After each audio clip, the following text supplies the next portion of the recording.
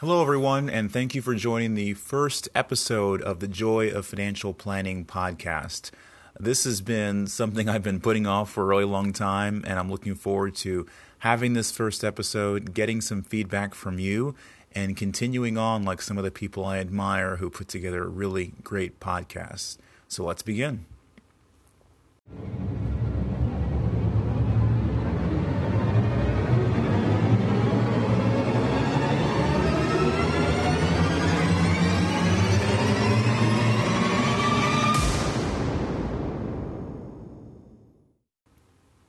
I've always believed in a certain kind of American dream.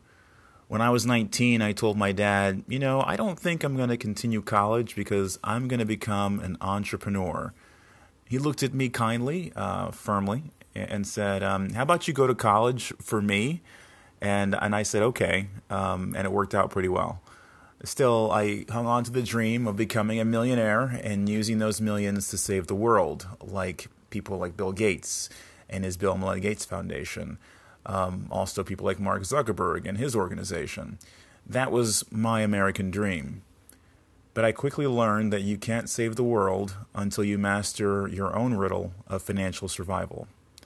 And after a few years as an accountant, I started to appreciate the peace of a paycheck that arrived every 2 weeks and the value of vacations earned just by showing up to work for maybe 50 weeks in a row. Eventually, I began to appreciate the beauty of the other, more typical American dreams that I thought I could expect, like the ability to buy a house someday, or building a career, maybe earning a pension, and of course, completing college. Those of us who were born between about 1965 and 1980, well, we're a part of a pretty unique generation, Generation X, that has seen so much change. It used to be that you only had to do about one thing right to succeed. In the DC area, if you bought a house in the 1980s, just one generation ago, you would have accumulated at least $500,000 in equity by now. If you got a college degree, it was kind of a big deal a generation ago, and you were guaranteed a good job. And by the way, if you got that good job, you probably had a pension to go along with it. One generation ago, retirement was a three-legged stool. You had your savings, which weren't that important. You had Social Security, which you thought you could depend on. And then, of course, you had pensions. But Social Security is set to be insolvent by the year 2034, almost 100 years after it started. It started in 1935. And it was never meant to cover all of our retirement costs anyways, just about 40%. And without pensions, that leaves about 60% to our savings, which didn't used to be that important, but now they really are.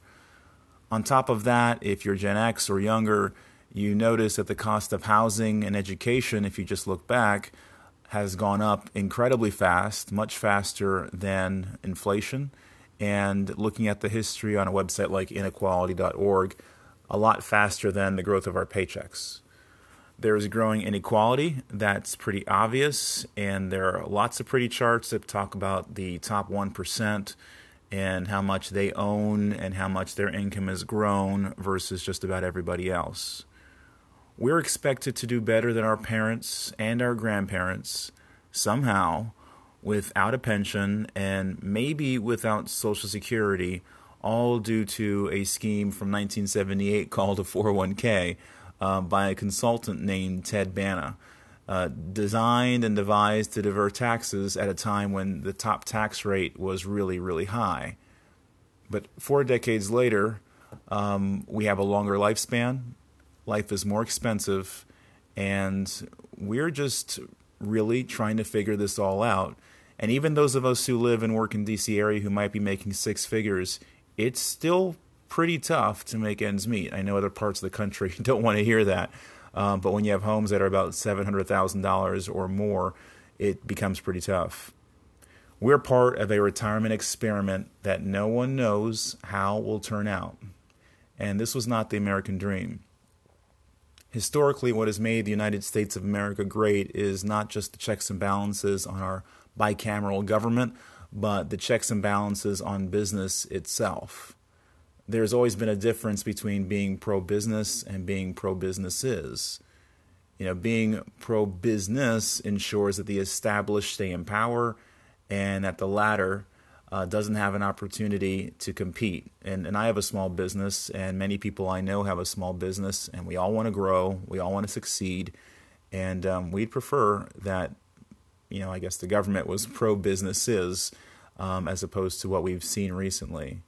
The challenge we face today, in fact, ever since we were born, is somewhere along the line between the 60s and the 70s. Shareholder value or stockholder value has become more important than what we can call stakeholder value. The people who hold stock are treated as more important than the people who work for the company, more important than the people who buy from the company, more important than the community that supports the company, more important than the environment that surrounds the company. We have always had inequality in the United States. That's part of what makes us cool. That's part of what makes business fun. We don't expect equal outcomes, but we do always expect equal opportunities for success. That's capitalism. And now inequality has grown to such an extent that our generation, even with our cool internet toys, we still have a great possibility of doing worse financially than our parents. So what does this all mean? In my view, it means that we have to be a lot better than perhaps our parents were at managing money and all the principles that go into managing money. We have to be better at making it, at protecting it, and growing it, especially our income. And that's unfortunately the bad news, because a lot of us don't really care about money stuff, but that's what we have to do. The good news is the generation that we've seen so much, as I mentioned before. We've had every experience necessary to master this thing called the riddle of our financial survival and success. We have the technology, and we now have this newly integrated money science that I call the joy of financial planning. We still have a path to the American dream. Now, as a financial planner, when I work with clients, I work through 7 particular strategies that I didn't create or invent, but as I've seen the curriculum with the Certified Financial Planning Program, as I've seen the best practices with other financial planners, these are the 7 levers that I like to pull to make their lives as possible as can be, and I'll share them with you. Number 1, it's risk management. The wealthiest people know that the number one thing to protect, is their wealth, right? They're wealthy. They're not worried about retirement. So risk management is a big deal for them. Everything from life insurance, sure, but down to their property insurances, to their liability, meaning if they get sued for either a car accident, someone slips and falls at their house, at their business, or someone just sues them because they're wealthy. Risk management is what the wealthy people look at first, and most of us who may or may not consider ourselves wealthy really can look at this area of risk management. Yes, all those insurance agents, go ahead and shake their hand and talk with them and see what they're offering and see what makes sense for you. For pennies on the dollar, you can protect everything up to your life, maybe not just for yourself, but for your family. So risk management is the number one thing that I speak to with clients, even though I don't sell insurance policies of any kind. I refer it out. The second category that I look at is estate planning. And I look at estate planning not so much for the client that I'm sitting across the table from, but for the people that I'm not seeing, for the kids that are coming afterwards, or maybe for the spouse that may be left sort of holding the bag. When you do estate planning, you're protecting your family or the ones that depend on you from your absence, and you're making it easy to go through things like probate, which is an ugly court process that is at the worst time in your life. There's opportunities to basically avoid probate entirely, or maybe not all the way entirely, but most of it.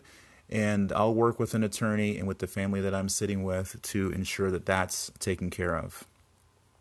The third category I look at is cash and debt. And by the way, when I say I look at this, most of you who are listening to this know I've got a colleague in Doug Tees, and we sort of double up on all of our clients and make sure they've got all the needs taken care of. So with his smarts and my smarts and our shared experiences, we do the best we can for our clients. So the third category we look at is cash and debt and that relationship, whether it's building up an emergency savings and basically whittling down debt where you're paying interest instead of earning interest. We really look at those two categories because the last thing that any of us needs to be is upside down. Most of us are, especially if we own a home or have student loan debt. We're typically upside down, i.e. we're paying more interest than we're earning. But that's a ship that we should try to right intentionally. And most of our clients get that as soon as we present the numbers in front of them. So these are all fairly simple things. We started with risk management. We went on to estate planning. And now we're talking about budgeting, right? We're talking about cash and debt flow. And so we're trying to say, what are the easiest things that we can look at? The fourth category is going to be income and expenses, and that's more flow than really looking at cash and debt. How much you're making, how much you plan to make, how much you spend, being really intentional about it. Everyone spends money on dumb stuff, but that's only dumb to the beholder. It's not dumb to the spender. So the question really is, are you spending intentionally on stuff that you think is pretty cool?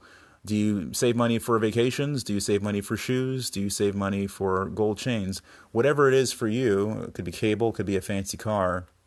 Do that intentionally. Whatever you don't want to spend money on, let's try to see it, and then let's try to reduce or maybe even eliminate it. For example, bank fees. I haven't met anyone that likes paying money on bank fees, but some people do. So we highlight that and make sure that folks know, hey, if this is not something you want to spend on, let's find a way to get rid of that.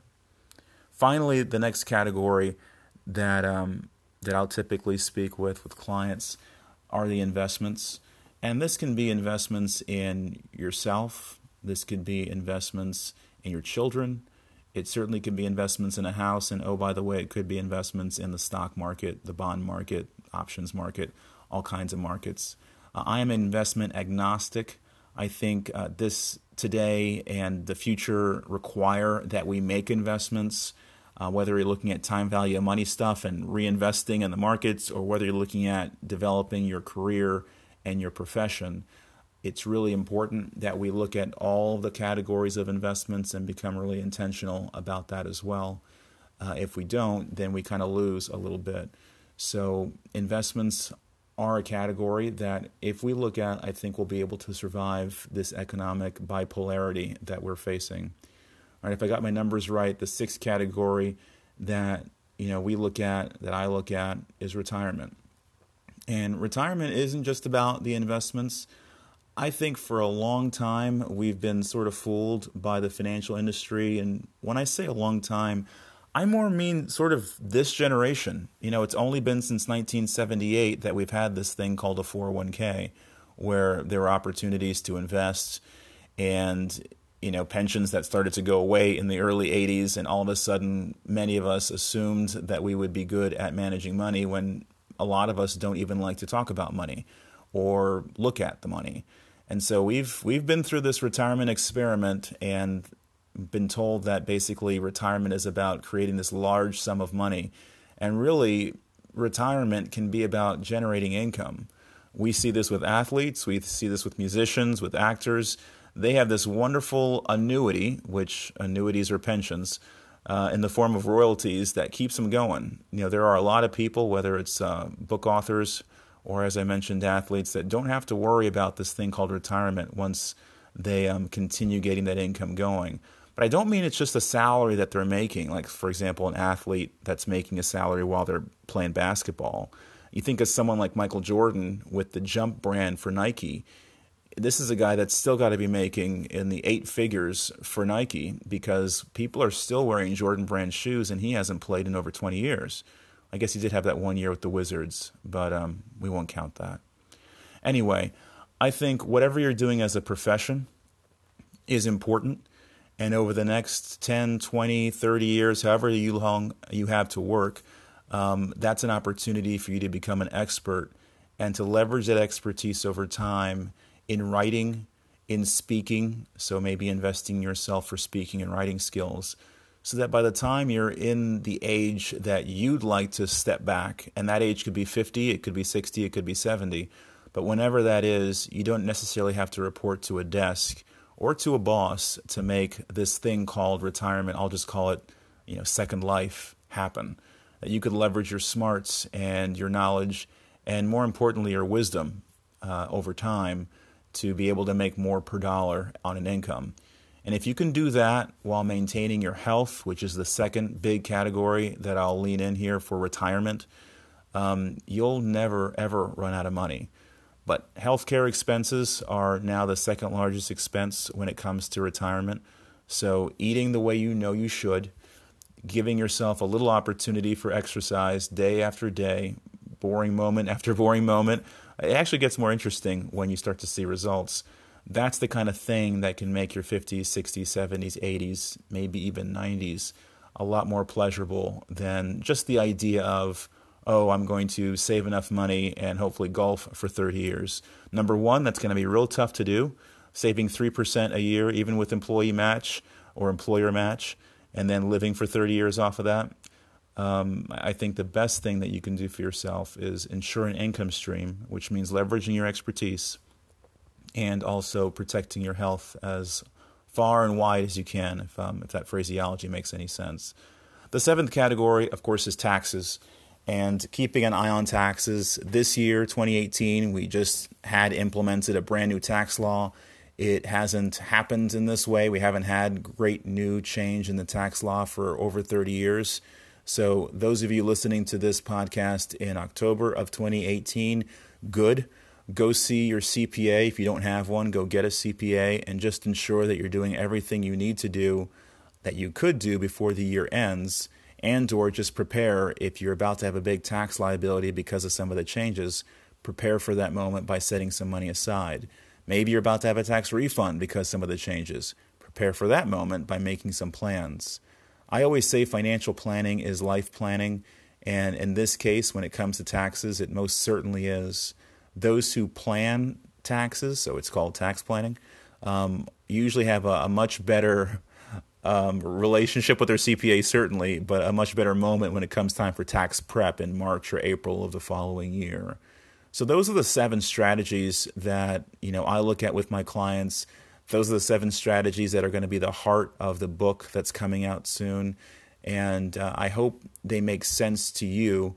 If they don't, well, there'll be a book, so don't worry about it.